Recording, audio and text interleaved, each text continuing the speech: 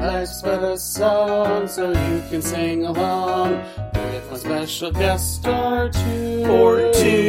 You like to sing and dance, and this podcast by chance explores musicals for you. Theme song, yeah. Hello, everyone. Welcome back to another episode of Life's But a Song, a podcast that likes to live in the land of musicals. I'm your host, John, and with me is a very, very, very special guest. He originated the roles of Bill Devaney in The Bodyguard, Pork in Gone with the Wind, and Rusty in Starlight Express in the London productions, and he's also starred as Shake in today's movie. It's Raychelle, everybody. Woo-hoo. Oh my God. I can't believe I have you here. And we are talking about The Apple, which came out in 1980. Screenplay by Menahem Golan. Story by Kobe Reicht and Iris Reicht. Music by Kobe Reicht. Lyrics by Iris Reicht and George Clinton. Directed by Menahem Golan. And according to IMDb, in 1994, a couple enters the world of the music industry and subsequently the world of drugs. Yes. So you played Shake in this movie. How would you describe him? Shake is, I guess the best way to explain him, he's like, what was vice president? What was our last vice president? What was his name? I can't think of it right now. Trump's vice president. What was that man's name? Oh, I can't think of it right now. I kind of blocked him out of my memory. I should know his name. Pence. Anyway, Pence. Shake was Pence to Vladek Shabel, who played Mr. Boogaloo. He was his first assistant, who would do anything that Mr. Boogaloo wanted him to do. Anything, murder, poison, seduce. He was his right-hand thug. Play the red tape, make sure that Bim is a thing. Rig stuff off. And his alter ego, if Shake was the devil, if Mr. Boogaloo was the devil, then Shake was the snake. In fact, we had a little visual thing where I had to get into this makeup. It took 5 hours to do for like a 30-second boom. So I was his right-hand man. I was the henchman. You're in it a couple of times if you think about it, because you've got that whole Apple number, and then at the end there's like a quick flash of you in that snake costume. Well, there was a musical number called Slip and Slide, where I had to do a dance around Eve to tempt her with the apple, but I am not a dancer, and it looked awful. I saw a little bit of it, and it was cut, rightly so. It was embarrassing. I was that bad, but they didn't hire me because I was a dancer.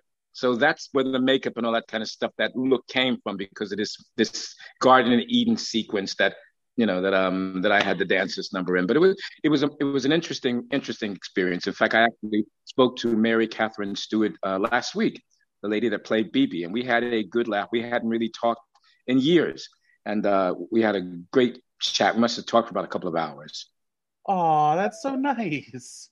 Do you talk with anyone else from the film as well, or? Femi Taylor, who was in the original company of West End Company of Cats. That's about all. I don't know where a lot of the people are. I really don't know.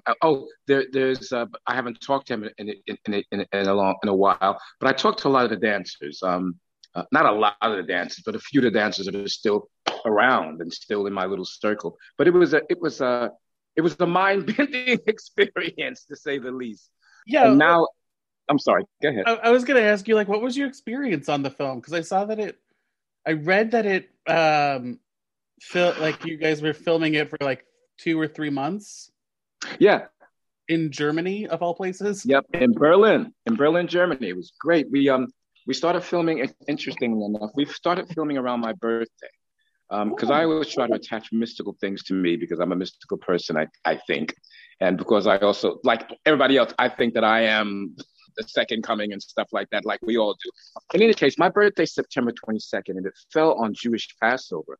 And I'll never forget, Menahem Golan had a Passover feast for the entire company, because it was an Israeli crew.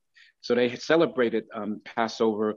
I think it was Passover around my birthday. And so I was the guest of honor, which was really, really lovely of him.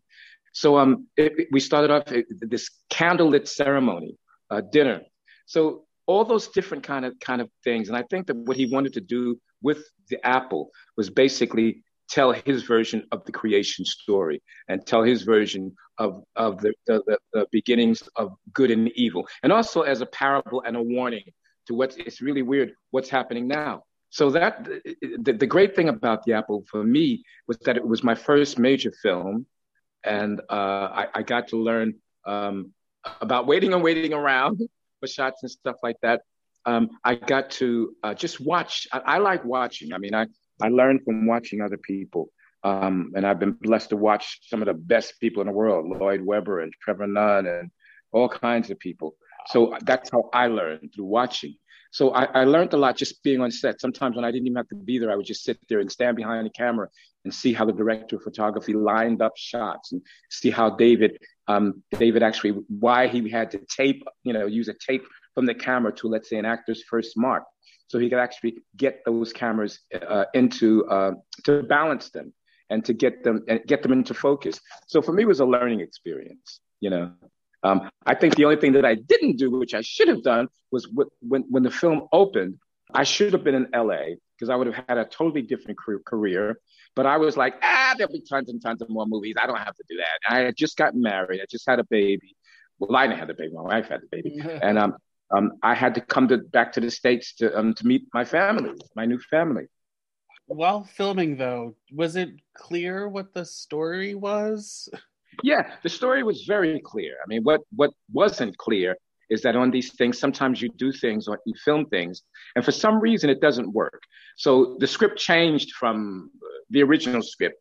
It changed, let's say, on a daily basis. But that's not unusual. That happens on every film, most films, because the lighting might not work, or he can't get this shot, or we missed the deadline for something else. So you have to do something else.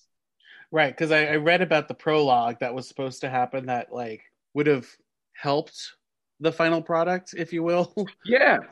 I mean, because the first thing that we shot was the very end of the movie, when all the hippies were out inside the forest and stuff like that, and that we had to do that because we shot in September, and if we waited another month, there wouldn't be no leaves on the trees. And it's weird because the same thing happened in the Billie Holiday movie. The first thing we shot was us out in the field playing baseball. That was our first shot. Billy, this baseball team. And then we shot that in September as well. It's weird. Both those films, which I started in September, they ended in December. So I guess that's my movie time, September to December. All right, you hear that, Hollywood? Yeah, and basically because of the weather. And I tend to think that if we would have had more time, they probably could have came up with a better ending than they did. But because we had to get it before the leaves disappeared and before it was supposed to be the middle of summer, it was a rush job. I mean, the ending made sense. It's just that without the beginning where they were going to have Mr. Topps, obviously, you get that he's God at the end, but he's creating Alfie and other things. I read that's what I read about, and there's going to be all these animals and this big choir dance number. Exactly. That was part of the that was I might be responsible for that. Well, that was part of the scene that they cut. You maybe how come on. There was a man called Peter Newton who was a fabulous dancer. Peter Newton starred in Five Guys Named Mo. Peter Newton was supposed to play Shake. He was supposed to, but me being me, they told me to go home 4 times, and I was not going home. I need this job, baby. I had to, it was like chorus line all over for me. I had to have that job, not simply because it was a movie, and not simply because it was Menahem Golan, but because it was a job. I just had a baby. I just got married, and I was not. There was no way I was not going to get something in that job. So I said, "Look," they told me. I said, "No, I can't go home. You ain't heard me sing yet. You ain't heard me sing." When he said, "Okay, sing," so I went and I was playing a snake, so I crawled all around his feet. I crawled into his lap. I ended the song in his lap, and he gave me the job. So never take no for an answer. Never take no. So because he hired me and not Peter Newton, and he was going to hire Peter Newton already was supposed to have the job because he needed a dancer to do that slip and slide number. And because I couldn't really dance, that whole section got cut. And I tend to think that had that number been in there, it would have actually acted as a springboard for the introduction of Mr. Tops and what this whole the synergy between the Garden of Eden and Shake and Mr. Boogaloo and Mr. Tops. It would have been, but it's my fault. I raised my hand. But hey, you got the job and made infamy in this movie.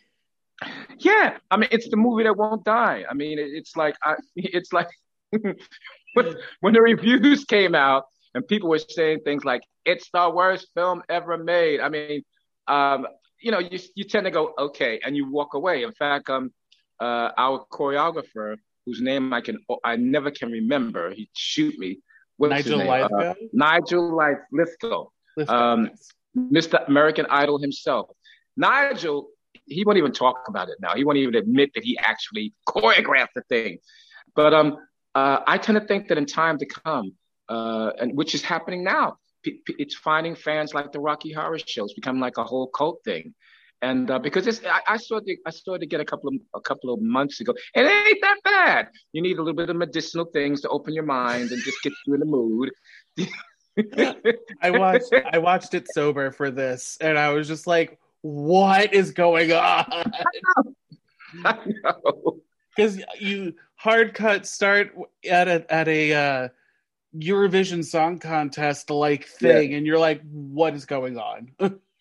I'm already confused. And what's so interesting, we shot it in Berlin right before the East Wall came down. The wall to the east came down, and I remember I went there and I wanted to go into the East, but then I realized, well, wow, this was 1978. I'm a Black American. You know what I'm saying? I know nobody in the East, and I couldn't see no Black people through the wall. You know, I couldn't see any. I am not gonna go over here and get myself arrested and deported back to America and not be able to do this movie. So I didn't go. But I was over there in a very, very interesting historical time. And with Berlin getting so smashed in the war, the United States bombed the hell out of am I allowed to curse? You can say whatever the fuck you want. They bombed the fuck out of Berlin, and they had to rebuild it. They actually rebuilt it into this futuristic city, as you can see with the monorails and the different kinds of buildings. It looks in a way that I still haven't seen a lot of cities in the United States look. So it gave it this very modern kind of setting. So it looked very futuristic, even though it was 1978 when we actually filmed it. Yeah, and they used those. Were they stickers for the BIM marks? The BIM marks, yeah. That's supposed to be the mark of the beast. Oh, that makes sense now. Yeah, the mark of the beast. I was expecting some sort of like mind control or something, or like and it was they're able to like set you on fire or something like that. Yeah, that's why they had the BIM hour. Hey, BIM is on the way. Oh my god, the BIM hour. There are some gems in this movie that when you watch it, but the whole thing, I just sat there, was like, what is this? What? Okay, so you wore a lot of like crazy shit in this movie. I'm not gonna lie. What was on your teeth? It's interesting. I think that Shake actually started a whole thing, because if you notice, it's grills. It's grills. Mine were like diamonds and rubies and stuff. But look at all these rappers now. They got that, grills all over the place. I do believe that I was the first to have those grills. Those are my diamonds. Those are my jewels. I had jeweled teeth. And now it's part of a rapper's cosmetic makeup now to have, gold and all that kind of stuff in their mouth. I was the first. I saw a lot of Ruby Rod from The Fifth Element, Chris Tucker's character. Yeah. A lot of him. Yeah, I believe that Chris Tucker saw the apple and he channeled that. me. That's what I'm doing. Yes. I love The Fifth Element. I love Chris Tucker. Um, it's interesting because I do believe that if I had gone to Hollywood when the film came out, I would have been part of that.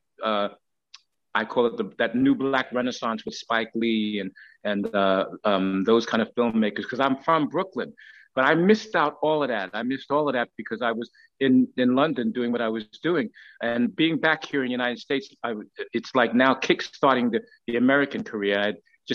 When the pandemic hit, I was in San Francisco doing the West Coast premiere of a Broadway show called Tony Stone, about the first black female baseball player. And then after that, we were meant to go to the arena stage in DC, and then I was meant to stay at the arena stage to do an August Wilson play, which I still might do. Oh wow! But it's amazing how life can just you don't do one thing, and it just influences everything that you do later on. But if I had gone to Hollywood, I would have never met the Starlight, and I'm glad I met the Starlight. So you were saying earlier that you just had a conversation with Catherine Mary Stewart. Yeah, you just Phoebe. talked to her. How does she feel about being the only one that was dubbed in singing wise in the movie? Oh, I mean, Mary she didn't mind that. I mean, it's a great one thing. The wonderful thing about Mary, she's a realist, and she joined. I look at it this way: they dubbed almost everybody. I mean, and not in the Apple, but what's her name who played Maria in West Side Story? She was yeah. My Fair Lady, what's her name? Whatever her name is, famous actress, whatever her name is. Natalie, she was dubbed, so it's no big deal. It's no big deal. In certain ways, it takes the pressure off an actress because you have to act these things as well as sing them, and it takes the pressure off. So she didn't mind it. So then, did you want to be dubbed? Did I want to be? No, because I was also at the same time. I wanted to get myself a record deal at the same time, which I eventually did. But I mean, it's like you never know you're making history while you're making it. First of all, you don't know what these things are going to turn into. And in fact, after the Apple came out, it was like, okay, I've done that. Next, I had no idea that 40 years later. that I'd be sitting here talking to yourself and a few other people that I've been talking to this summer about this film.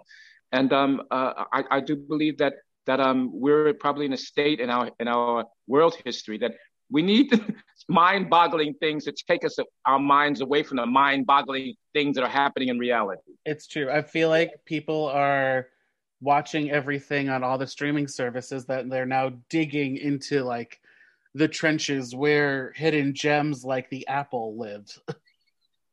So that's why it's having a resurgence, if you will. Yeah, and it's like you need some respite. Like I said, I was before I started talking to you, I was sitting here watching CNN, shaking my head, going, "Oh no, oh no, Liz Cheney, oh no."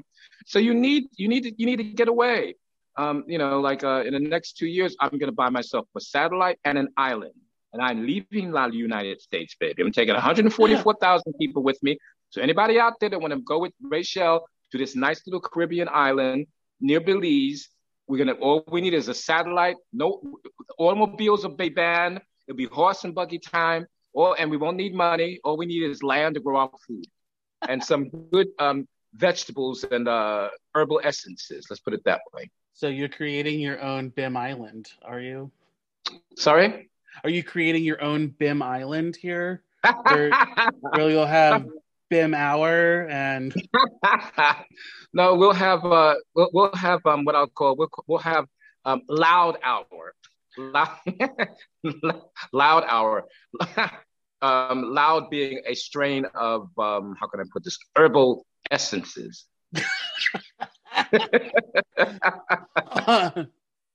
Yes. Movie was featured on another podcast a few years ago called How Did This Get Made? Episode 129, where they watch certain type of movies. I won't say what they are, but they're wild movies. Like, this is a wild movie. And One of the hosts on it actually said that this movie makes Starlight Express look like Hamilton. Which I was just like, I have to share this with Ray since he was in Starlight Express. Well, the thing about it is, it's like, how can I put it? People, us artists, and people who like art, and sometimes people who cannot create art and do not create art, they take themselves so seriously. So everybody wants to be Olivier, everybody wants to be Shakespeare, and what they don't even realize that Shakespeare didn't even intend for his plays to be taken as seriously as they were taken, because they were there for the entertainment of the people. It was, if you had a choice between bear baiting and watching a Shakespearean play, then that Shakespeare play better be good enough to keep them people from watching the bear baiting or the beheadings or the donkeys. You see what I'm saying? So Right. It's a lot. We become so serious. And I look at it this way: I've seen Hamilton a few times, and it's a wonderful, wonderful piece of work. But they don't do it on roller skates like we had to, and not 8 times a week. In fact, they had a revolving stage. All they had to do was get on that shit, and that shit spun them where they had to go. We had to skate to that girl. Now, you only did the London production of. Yeah. I remember when that was happening, and I was very disappointed because I wanted to go to Broadway, but because of America, and the way it was explained to me, Broadway is a very, very, at that time, Broadway isn't the same Broadway we have now. Broadway is a lot more diverse now, a lot more diverse. And if I had went to Broadway, Reva Rice, who's absolutely amazing as Pearl, she was Black. She would have been in the show. Lon Satin, Papa would have been. And what it would have given, it would have been a very, very racial divide.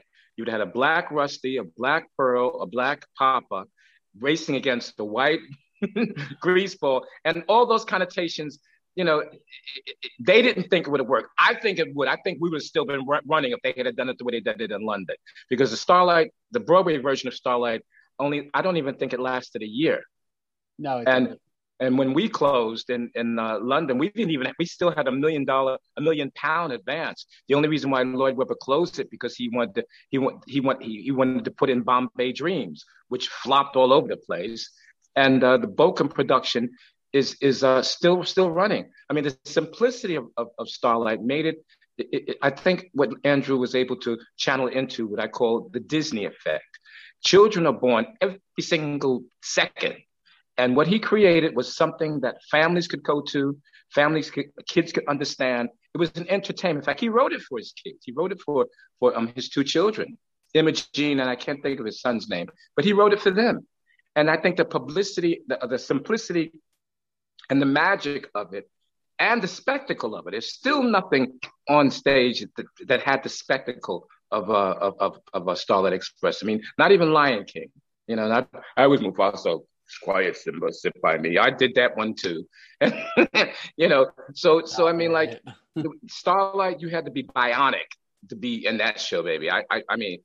It's like I would go back and I'd sit there and say, how can I do that? How? Because it was a very, very, very, very, very dangerous show. Dangerous. I hit this little finger on one of the girders passing by, and I had to have electrolysis to get this girl to work again. And that was just my finger. Can you imagine if I hit my head? My goodness gracious. So you went from wrapping up the Apple to starting Starlight. Well, there was a few years in between that. I went from the Apple, and then I went back to the States. And in fact, I thought that was I was done with the United Kingdom. I went to the States and met a young man called Mark Shaman.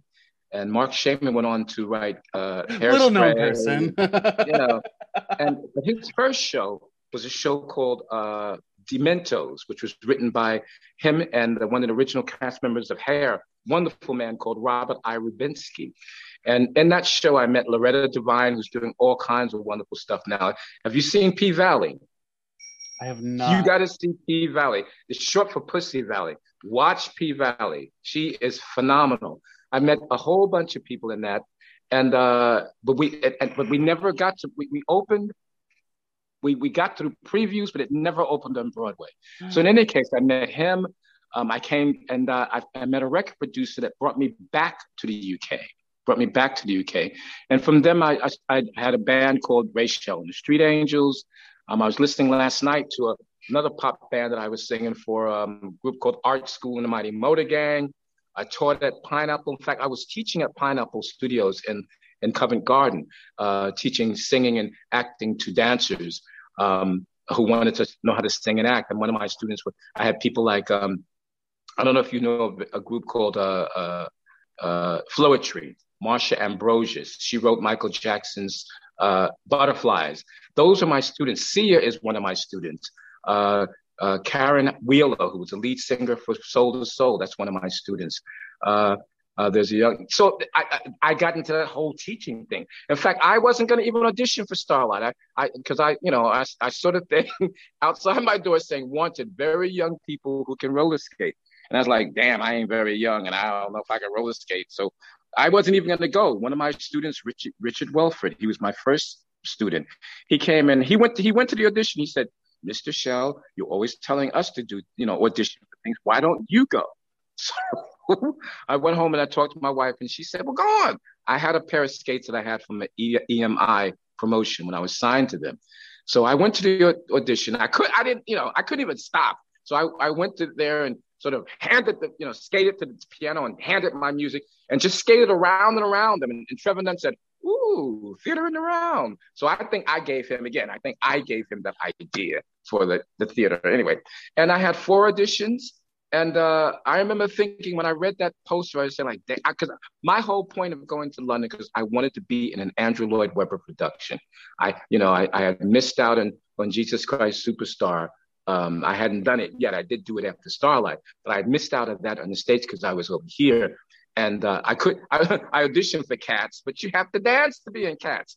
And they had groups AAA to GGG. That was the dancing. I was in group FGG. In fact, I remember that meant I was horrible. I remember speaking to the late Miss Gillian Lynn, who's an amazing choreographer. I said, look, don't you have any parts for crippled cats? Can I just sit on a stoop? And the thing about this, they took that idea and they gave it to fucking, excuse my French, Deuteronomy, because he don't dance. He just sits up there and I could have played.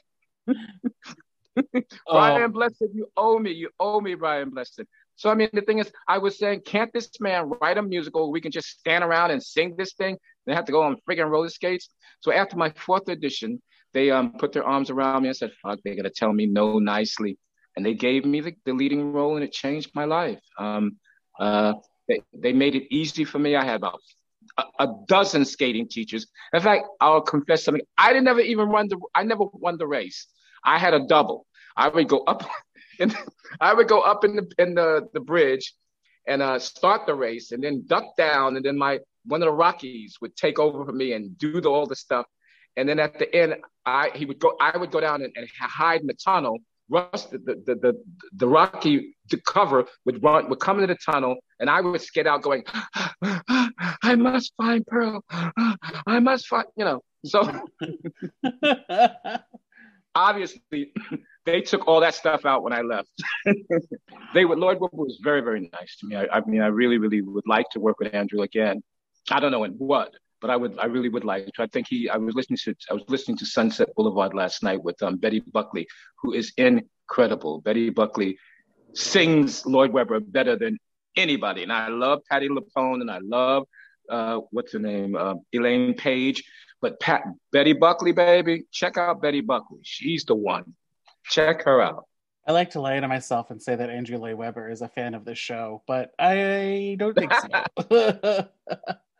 What was your audition for the Apple like, though?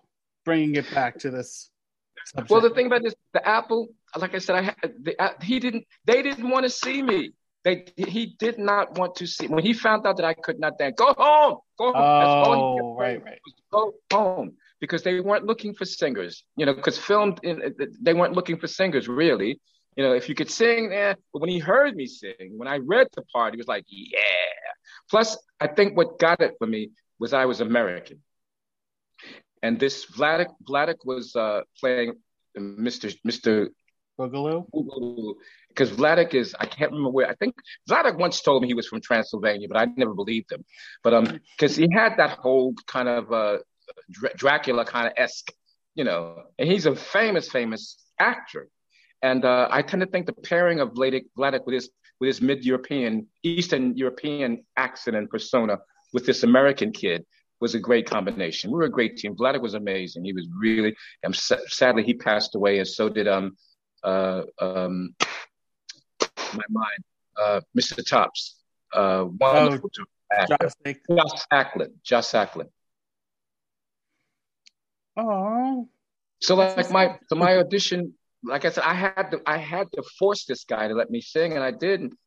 Singing is sort of like been my passport through all this whole what do you call it? Entertainment journey. In fact, I didn't even go to school to be a musical theater. I went to school to be a straight actor. I was going to be the first black man to play Lear and all these other kind of things. That's what I wanted to do. But then I got a family and found out that stage actors, musical theater people make more money than straight actors. And I had a family to take care of, so I just kept doing the musicals. Wow. Did you keep anything from the movie? Like the grills or anything? There was a pair of shoes that I kept. I wish I had kept all that stuff, baby. I look at that, but I had some wicked costumes. But I wasn't even, at the time I wasn't even thinking about that, because they give you the costume and you take it off, but I had some wicked stuff, wicked clothes. Yes, that's a word to describe it. Watching it, I would, you kind of follow along, whatever, you follow the story. Then you get to Coming, or whatever the name of that song is. I hope is that set in a gay bar? Like, I know it's supposed to be Mr. Coming, Boogaloo's, like, how? It's a what? It was at his penthouse. It was a penthouse, but like, those were drag queens at the beginning of the scene, right? Yeah. Well, the thing is, yeah. I mean, like, Boogaloo is supposed to be an equal opportunity sexual operator, if I can put it that way, and what it's supposed to just underline, which is the bohemian element of what that life is and what show business is, which is almost like very, very true. Show business is very, very bohemian. I mean, I'm old as the hills, and so I remember, like, when I first joined Hair way back then when I was with Meatloaf and Donna Summer's sisters. I remember I would go to the orgies, but I would sit on the top of a desk and braid my hair, because I had hair back then, and watch these people do the most outrageous stuff, because I was a church boy. No. I will sit here and watch you pass the joint, but I will watch you engage.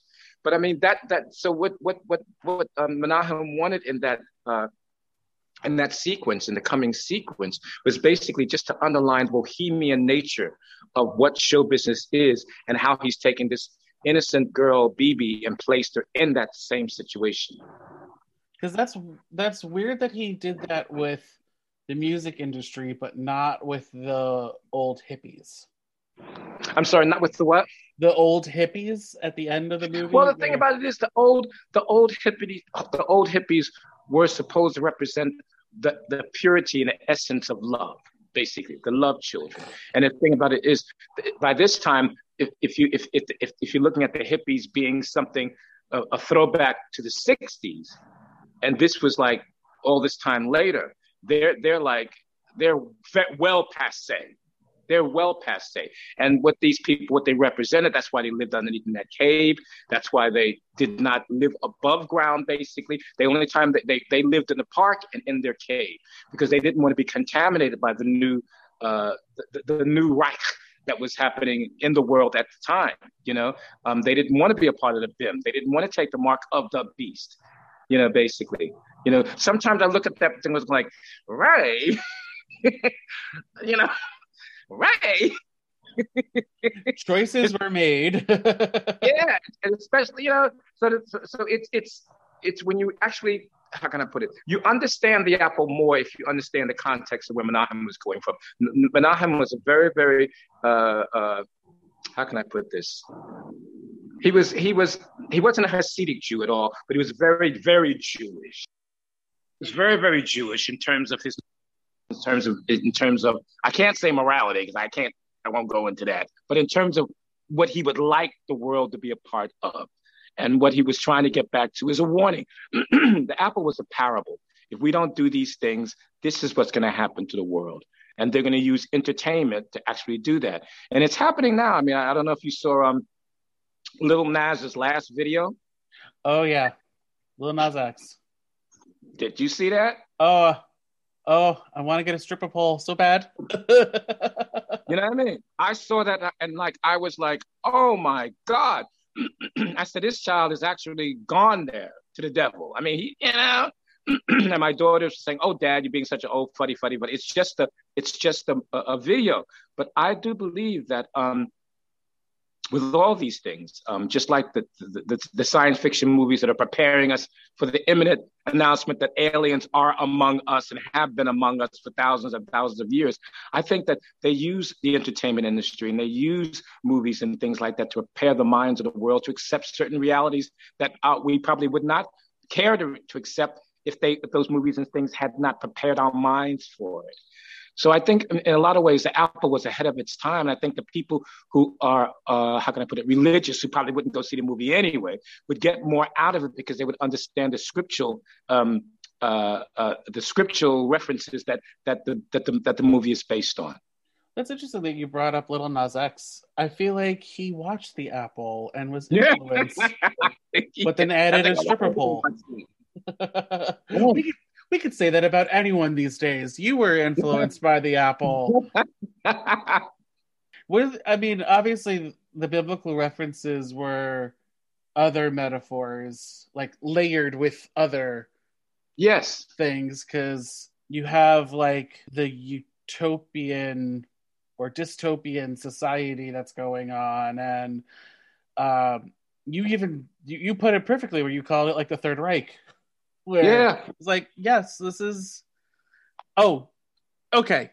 So you also mentioned like aliens and stuff. Is this supposed to be set on Earth? Like, let's be real here.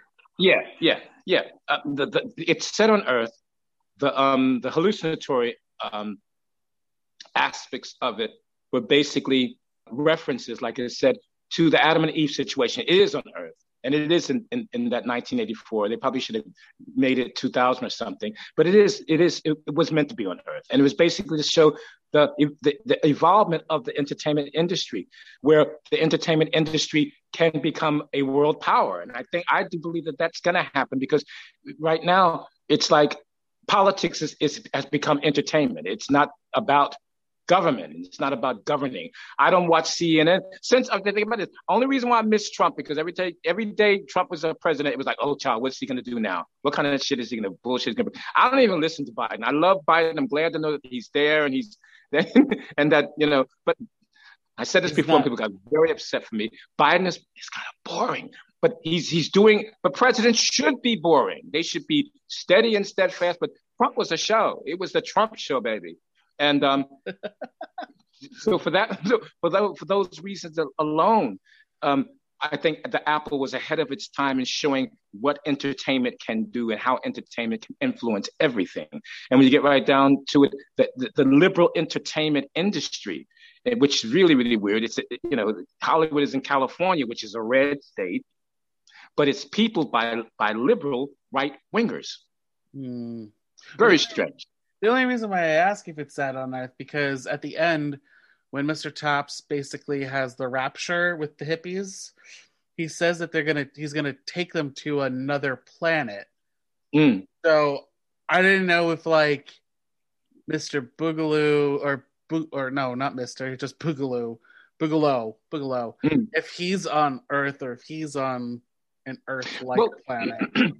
Yeah, I mean, the prophecy says that when the rapture happens, the saints will be coming back to the earth, right? But because evil and Satan and all those people will be destroyed, it will be a rebirth of what the earth was meant to be in the very, very beginning. So, I mean, Menahem Top said he's going to take them to another planet. That's my idea of leaving the United States and going a satellite in an island. But in actuality, what judgment is this a new heaven, a new earth coming out of the heavens to coalesce with this one and make this one better. Okay. And it's interesting. Read too much into it. Term rapture. I'm sorry. Go ahead. I may have read too much science fiction into it. I only know this because my dad was a Pentecostal minister and I was a Sunday school teacher, and so I had to read all that stuff. And Revelation just reads like an acid trip. I mean, it's the greatest acid trip in the world. The stuff that man saw. John on the Isle of Patmos. He must have been smoking some weed. Have you read the Reich's original script to this? Because I read somewhere that it was supposed to be like a 3-act Hebrew stage musical. Does that? I heard about that. I heard about exist? That. Yeah, it started off as, I think it would have been a stage musical. And it's weird because when I saw the name George Clinton, I thought they were talking about the Parliament Funkadelic George Clinton. I was very, very kind of disappointed, but it wasn't. Iris and Kobe Reich, and I remember watching them. We were talking earlier about how scripts change, and I could see them getting increasingly frustrated because the script was changing before their eyes. And they wrote it as almost like their own version of Joseph and the Technicolor Dreamcoat. This was supposed to have been a stage play like that was. But what it became is a movie. In fact, Kobe and Iris are both featured in the very, very first number, the Big Bim number. They play Jean-Louis and Dominique. Yeah. Lovely people. And Joe S. Clinton is Joe Pittman, or George S. Clinton is Joe Pittman. Yeah. Which goes to prove your theory not your theory, what you said about how this was a prophecy for the last 4 years. Yeah. Where they took over Joe Pittman, just like how the last president took over some news media sources. Yeah. Well, government is show business. I mean, look at it this way. Ronald Reagan can be president. That showed me back then that it ain't got nothing to do about whatever. All the president is a figurehead. And what I call them Trump flakes. What Trump flakes wanted to do was to take Trump flakes was nobody's dummy. Trump flakes was his own man. You know what I'm saying? And what he wanted to do is basically he wanted to be Putin. However you say that, man. He wanted to be Putin. That's why he loved the strong men. I believe that what we've gone through, what we're still going through in this struggle for American democracy is there's something that's happening above this whole layer of everything. I know I'm veering a little bit, but it's part of what the Apple was saying as well. The American democracy is showing us that, how can I put it? We are like sheep. We are led by the person that has the loudest voice. Most people cannot think for themselves, won't think for themselves. Well, if the right person tells them that the sky is green, they will believe it. And that's why, it's really, really sad. So it's not about having your own mind and understanding. I wrote in ICE that Americans, we are fed too much Disney. We're fed too much Disney and not enough reality. And the Queen said something that a lot of people missed when Diana died. She said, there are powers above that we know not of. And that's the friggin' Queen of England, basically saying that she doesn't even have the control that people think she has. And I do believe what the deal is. It's like we're sitting here fighting about Republicans and Democrats and white and Black Lives Matter and all this other kind of stuff. When the fight really is about the 1% that owns fucking everything. How is it that 98% of us have less power than that 1%? And I think that's what the Apple was saying as well. That 1% that owns fucking everything. And I was just saying to myself, okay, if we all decided 3 times a week, all over the world, we ain't buying shit. We ain't buying all that stuff. Just 3 times a week. We could flex our economic muscles and show the 1%ers, look, this is what we want. You want us to go and buy Amazon again? Give us this. We don't even think about that. because there's this theory that they're trying to depopulate the world and get rid of, they're going to get rid of people who are not. That's another thing Apple was saying. They're going to get rid of people who are not contributing to the bottom line. If you're sucking up money and if we have to take care of you, they're getting rid of you. So I'm telling people out there, get off the dole, get off welfare, contribute, because they're coming for you. They're coming for you because they're not going to get rid of the people who are actually putting money in their pockets. And this whole game is about money. That's what this whole thing is about, money. And Apple was alluding to that as well. Who knew this movie was that deep? Well, the thing is, no, you wouldn't, because you wouldn't. It's just on the surface. It's pure entertainment. But if you just look closer, right? If you actually paid attention to, brushed away the craziness that is what's happening on screen, and listen to what's being said. Yes, I agree with you. Like, there's more layers to this onion than one would think. But on a lighter note, do you have any fun stories from filming it? Do you yes. have that you can say? Yeah.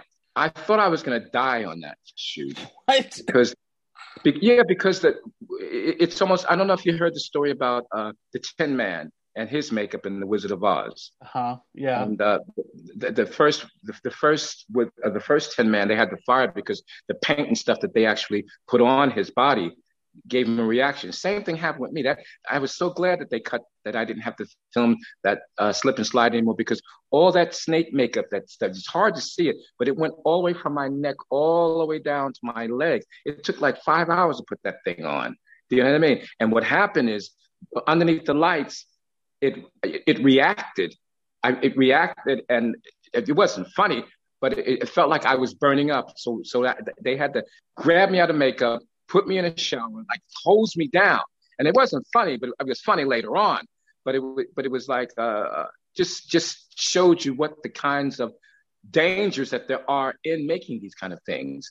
As far as, let's say, funny ha-ha things that happen, not a lot. Because one thing we're on this really, really, really tight schedule in terms of actually getting a thing done. And Menahem, like some of these directors would shoot, make you shoot things 30 and 40 times before he'd had it. Menahem, as soon as he had it, boom. They used to call me one take shake, because I would just nail it. So I mean, it was, for me, the funniest thing that happened the entire time was that I was in Germany. I couldn't speak German, didn't understand German, and it was wonderful because I didn't have to listen to the news. I didn't have to read newspapers for 3 months. I didn't have to do anything. But the food was amazing. Oh, this what happened. I ordered something because I said, I just pointed. I'll have that. And they brought me back this dish, and I was like, what the fuck is this? And they said, it's what you ordered. What you ordered. And to this day, I still don't know what this thing, I wouldn't eat it. So it was, the funny thing was just the lost in translation kinds of bits and pieces that happened while being in Germany. And the thing is, I don't know, it might say something about me, but it didn't bother me that I didn't understand what the fuck was going on, because in the West, we're inundated with so much news and so much stuff that you have to take in. And so I could turn the television on and not worry about the sound being down, because I didn't know what they were saying anyway. No idea. No idea what the newspapers, it could have been World War III. I would never have known, because so, back in those days, they didn't have, what's this new language thing that you can Babel, I think it is. There was no Babel.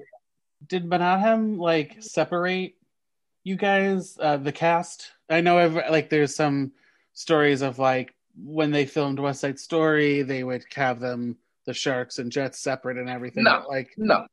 Menahem was not that kind of director, because Menahem basically is a film director. Jerome Robbins was a stage director, and he needed all that kind of drama to actually build that kind of tension on stage.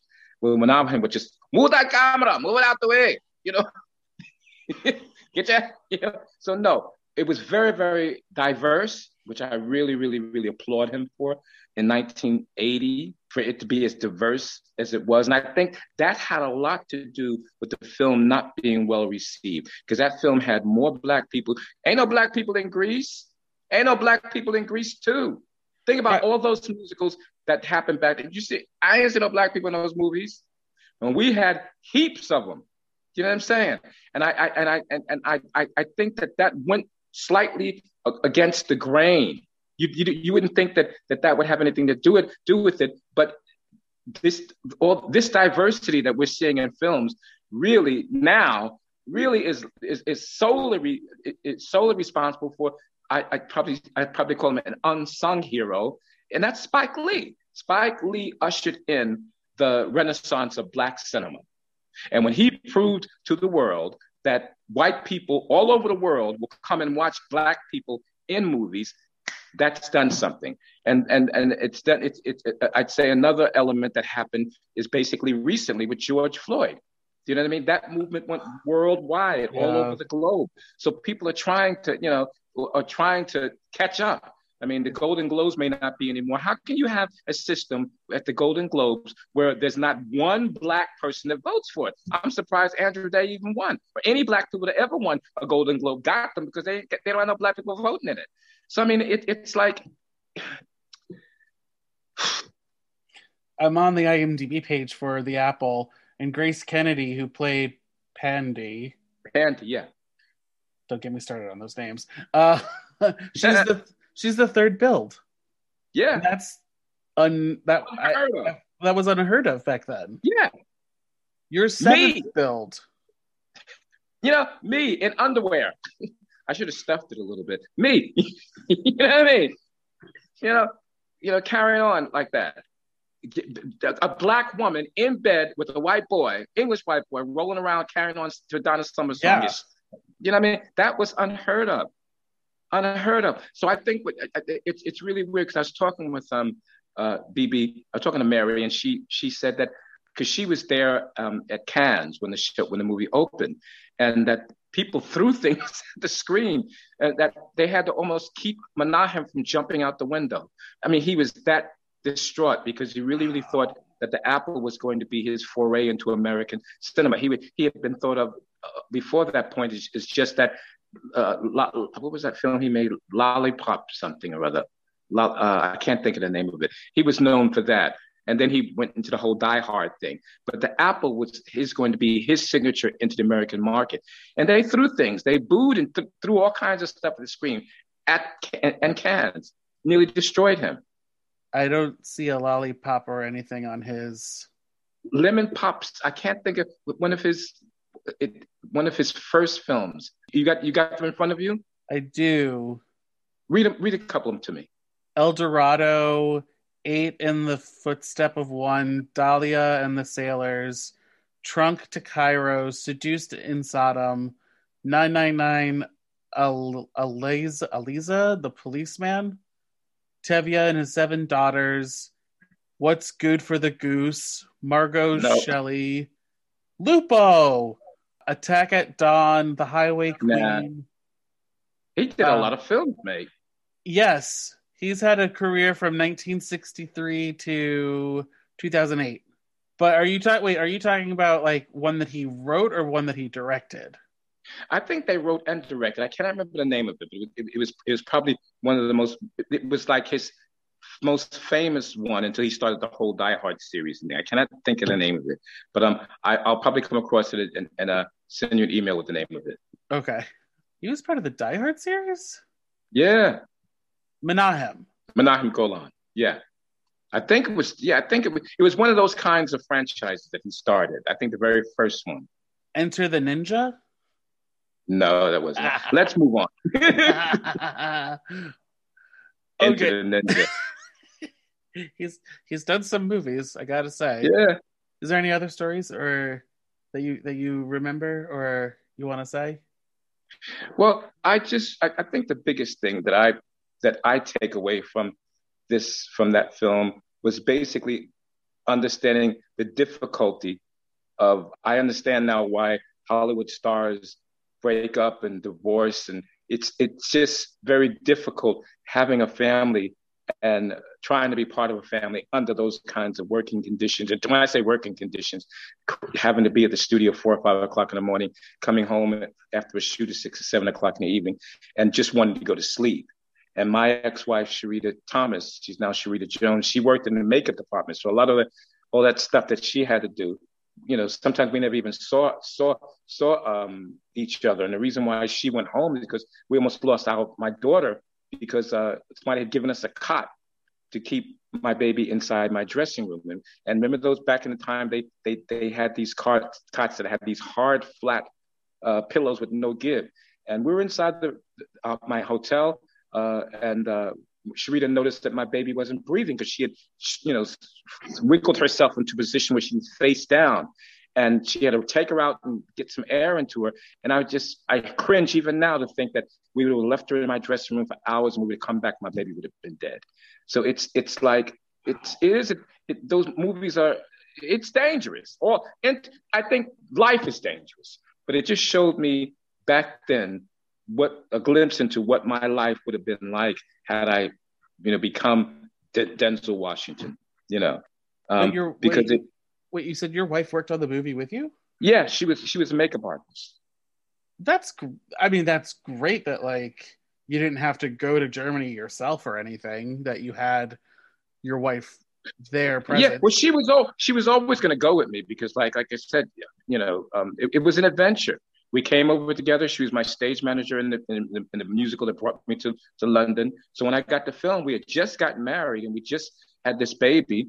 Part of the reason why we got married because I promised my mother wasn't going to have no illegitimate children. She went with me to Berlin and they found out that she did makeup and could do makeup and they hired her. So we had 2 salaries, more money. Wow. Talking with you today, it brings like a different like appreciation to this movie, especially if it's, the fact that you all got along. Yeah. In terms of a cast, Menahem was on his own planet, it seems like, trying to like finish this master opus, but at least they took care of us. I mean, Menahem I had a great time with Menahem. He taught me things. He paid me on time. I remember the girl. I remember the woman that had the money, this big old trunk of cash, just trunk. Seriously, the food was good. They spent money on that film. He really, really, really. That's why when it did not work back then, I think he'd be chuffed now to see the reaction of people. There's a generation of young people who are, I'm not going to say they're getting the movie, but they're appreciating it in a way that the industry did not appreciate it when it first came out. Yeah, they were horrified. And I think the horrification had less to do with the actual movie itself than it had to do with the diverse elements in the movie and the story it was trying to tell. At that time. That other podcast that I was telling you about, the How Did This Get Made, they recorded that live years ago, and they had people come dressed up with BIM marks and everything. So it unfortunately took a while, but it reached a cult status, it seems like. But these things do take time. People won't believe it, but The Wizard of Oz was not a big hit when it first came out. It lost money. No, yeah. And it wasn't until that it replayed on television. On television, yeah. The same with Streisand's version of A Star Is Born. That wasn't that well received. People forget that. Television actually helped these things come around. And I tend to think that we'll probably be seeing more of the Apple on television in years to come. Yes. All right, so let's get into a section I like to call Sharp and Flat, shall we? Sharp, Flat. In this section, we're going to highlight moments. Did you recently rewatch this movie?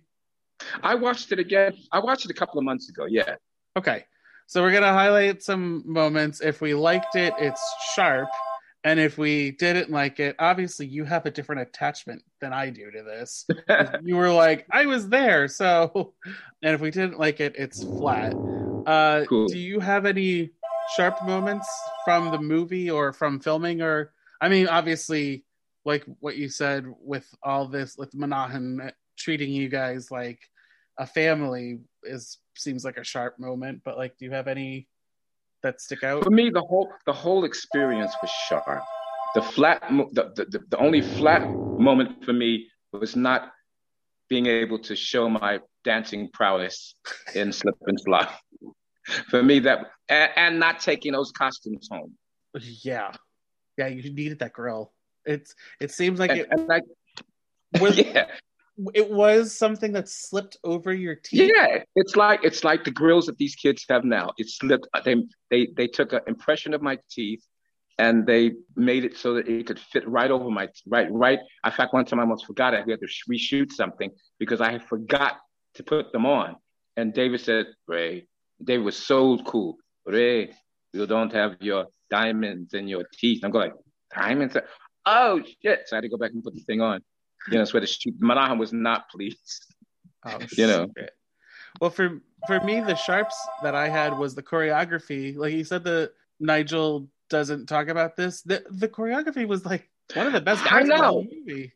I know it, but it's like so many people put credence, or they're only happy when other people applaud them for things. And I've learned very early in this career that you can't go by that barometer. If you have to believe in yourself, in your work, in what you're doing, because people will tell you all kinds of stuff for all different kinds of reasons. Basically, people are not going to tell you unless they have to how great you are so you can take their job. They're not going to do that. You know what I mean? And I think that that Cannes experience, which was definitely a flat. Because I'm sure Nigel was there. I know Nigel was there as well. And you're sitting there, I would have loved to be there because I would have laughed. But if you're sitting up there and you're going like, okay, because Nigel did say he thought that he would get an Oscar for his choreography. And the thing about it, he really did. He really thought he nominated. He should have. And I think he should have. But the fact that they got such a resounding negative reaction from Cannes colored it for him. And and he believed that when he shouldn't have. Speaking of choreography, there is in the BIM hour, there's like that whole montage of like people doing the choreography. One of my sharps is the hospital patient bed who dies. Yes, I was just like, this is. I don't care what happens the rest of the movie. I'm so happy that I got a hospital patient. Yeah, I mean, it's like Menahem had an intense sense of humor, and that sense of humor was filtered into what's his name? Choreographer. Nigel's choreography. Do you know what I mean? That sense of humor was, it's very tongue in cheek and very, very out. It was filtered into that. And the BIM hour was like just fierce. The firefighters letting the buildings burn out where they did the BIM. Everything's stopping so they can do the BIM. The nuns flying across the stage doing jetés to the BIM. The nuns. That was wild. They're like silver lame wimples or whatever. Oh my God. For me though, I wrote down that a flat was like BIM is never really clarified. I feel like because the first song is BIM and there's like 3 lyrics that go along with it. So like BIM is BIM, and you're like, okay, but like what is BIM? And all the BIM stood for was Boogaloo International Music. Yeah, that's all I needed. And that's all they had to say. Just say BIM is Boogaloo International Music. Done. One line. Yeah. Coulda, shoulda, woulda at this point though. And then there are moments where it's slow, like real slow. I want to say it's probably when Miriam Margolyes is on screen. Unfortunately, like love her, but those scenes are very slow. Well, the thing is, it's like I love Miriam, and one of the things that flat for me is I didn't get a chance to work with her because she was amazing. I think that, and no disrespect to George was hired because he could sing his ass off and he looked good, but he was not an actor. And he didn't really, how can I say this? He didn't give her a lot to bounce off of it. I'll put it that way. Got it. There was no reacting. It was Yeah. And I think that what got in the way with George as well was his accent. I tend to think that if they had hired an American, here I go again, an American Alfie, it might have been and I think that too was something that Cannes and the United States sort of like reacted against as well. Well, they shouldn't have, because the Apple was a very, very international company, very, very international company. Do you know what I mean? In fact, some of the kids, a few of the kids that were in the dancers, they went on to star in the original company of Cats. Finola Hughes was the Victoria the White Cat. Femi Taylor, when the black girls was the black cat in Cats. So what they had an international. They had the cream of the dance world in that film, you know, and all those kinds of things wasn't recognized. And I think that's what sort of ruined it for what's his name? Nigel? What's his name? Nigel. Nigel. I can't remember that man's name. I can't remember his name. Nigel Lithgow, Nigel. Him. It's so I mean, it's like the John for American names. You know, everyone's named Nigel in England. So I think that those scenes the scenes that Alfie had with Miriam didn't work because. And the other thing too, Menahem was a very technical director. He wasn't what I would call an actor's director. Like Lee Daniels is an actor's director. He leaves all the technical stuff to other people. You know, he tells them his vision and they get it. But Menahem was very about the technical. Him and David would have converse for like, we'd sit there waiting for them to get ready because they'd be talking about, well, how are we going to get this crane over here? So it's if you didn't know how to do it acting wise, he wasn't going to help you. You know, and I think that George suffered a bit because of that. Because if you look at those films, a lot of those scenes with Miriam, a lot of the push is coming from her. Right. Yeah. You know what I mean? And yes. And you can clearly see that. You know, and for those things to work, it has to be reactive. And I think because we were actually, like most films, shooting out of sequence, I think that Georgie had a little bit of difficulty just finding out in his own head, you know, where he was at that time, what he should have been feeling and everything like that. And if you look back at it, look at George's eyes, a lot of times he was like, what am I doing? What's happening here? No disrespect, Georgie. Love you. Would you add any of the songs from the movie to your Life's playlist? Depending on the state of mind I was in, and depending on, you know, what time of the evening it was. I think my favorite song because I found, honestly, when I first heard the soundtrack, I felt that it was very derivative of everything that was happening musically at that time. So, and I'm very, very much attracted to original new stuff, just new stuff. Like for me, Coming was like sub Donna Summer. I did have fun with a song called Master. I liked Master because Master was like sort of reggae. You know what I mean? And again, I think too, there's a lot of elements. The music was derivative, and in the sense that since it was a European composer trying to do American music, I think that sort of might have had something to do with the way it was received as well. Cry for Me, all those songs, I hear them in my head, but I tend to think that if they had hired the real George Clinton, that we would have had a different soundtrack. We would have had a different soundtrack. I mean, and the thing about it, the BIM number, like I love Speed. Speed is great, but again, it's very derivative. Come on, Speed is a bop. I loved it. It comes on screen. You're like, yes. Where did this come from? Yeah.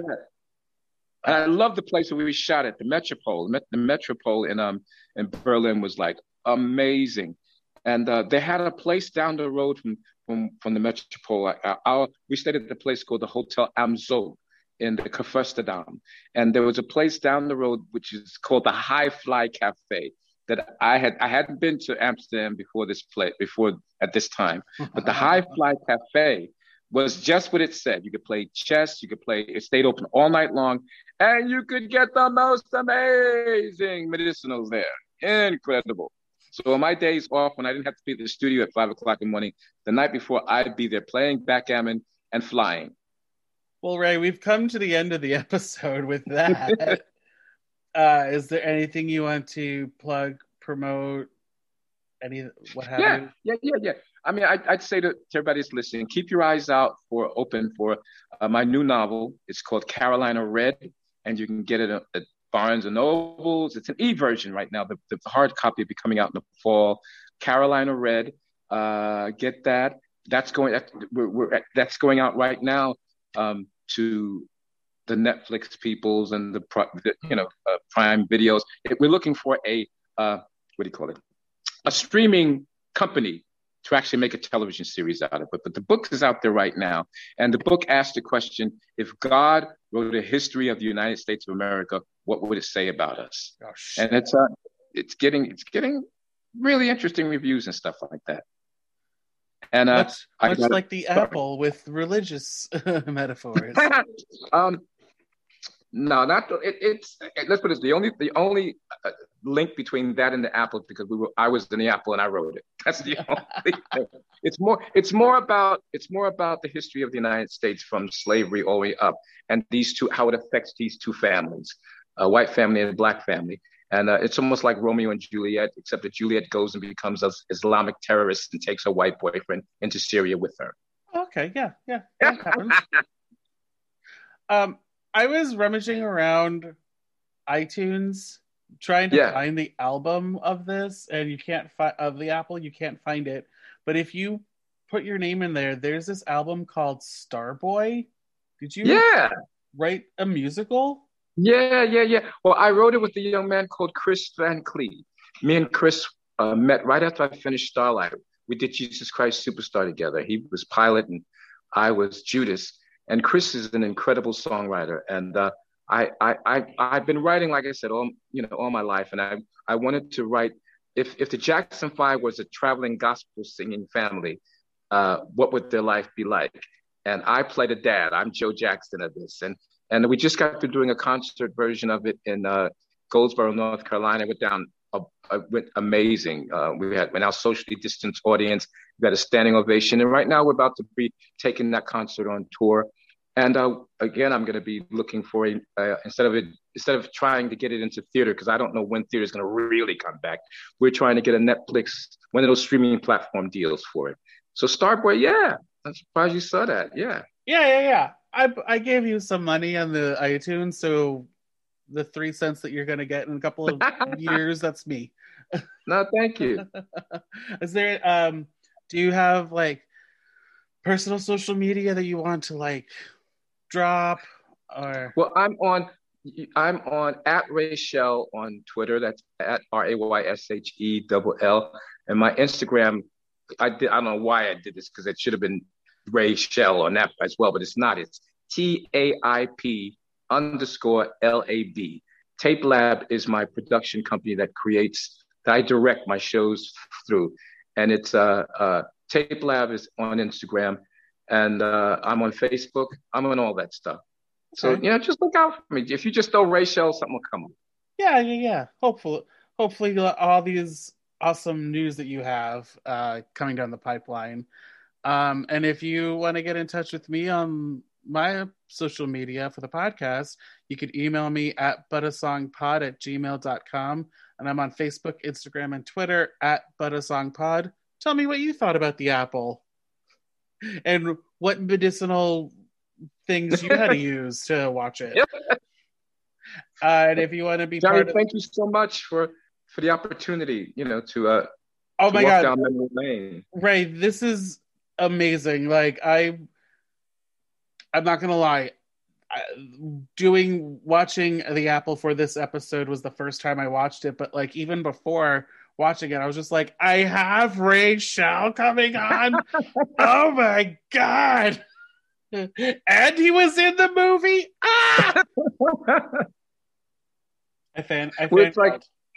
Well, Johnny, it's like you say, anything that you do, like imagine in about 30 years that your podcast will become a part of you. Well, they're already a part of you, but it's like I said, we did the film, I walked away and lived my life, and here I am talking about it. In fact, I must have had about 5 or 6 interviews just in the last few months about it. So it just shows that it takes time. I think some artists never get their due until after they're dead. You know what I mean? So hopefully me and you will not have to die to get our due. But it's like you're creating your legacy now, and I'm glad to be a part of it. Thank you. Oh my God, I'm gonna cry. And if you want to be part of next episode's conversation, we're going to be talking about the Swan Princess. Yeah, I cover various topics on this. You know, go from a 1980s movie, science fiction musical movie, to the Swan Lake, the animated movie. And let me know when. Send me a link when it's on, so I can actually. I will. And I'm terrible at signing out. I don't know. Do you have any ideas on how to sign out for this episode? BIM is the power, the only power. Hey, hey, hey. BIM is on the way. Hey, hey, hey. BIM is on the way. Bye, everyone. Special thanks to Justin Johnson for creating the podcast's artwork and to Nick Bombasino for composing the theme song and the jingles in this podcast. And thank you to CastBox for hosting this podcast. Bye again, everyone, and have a musical day.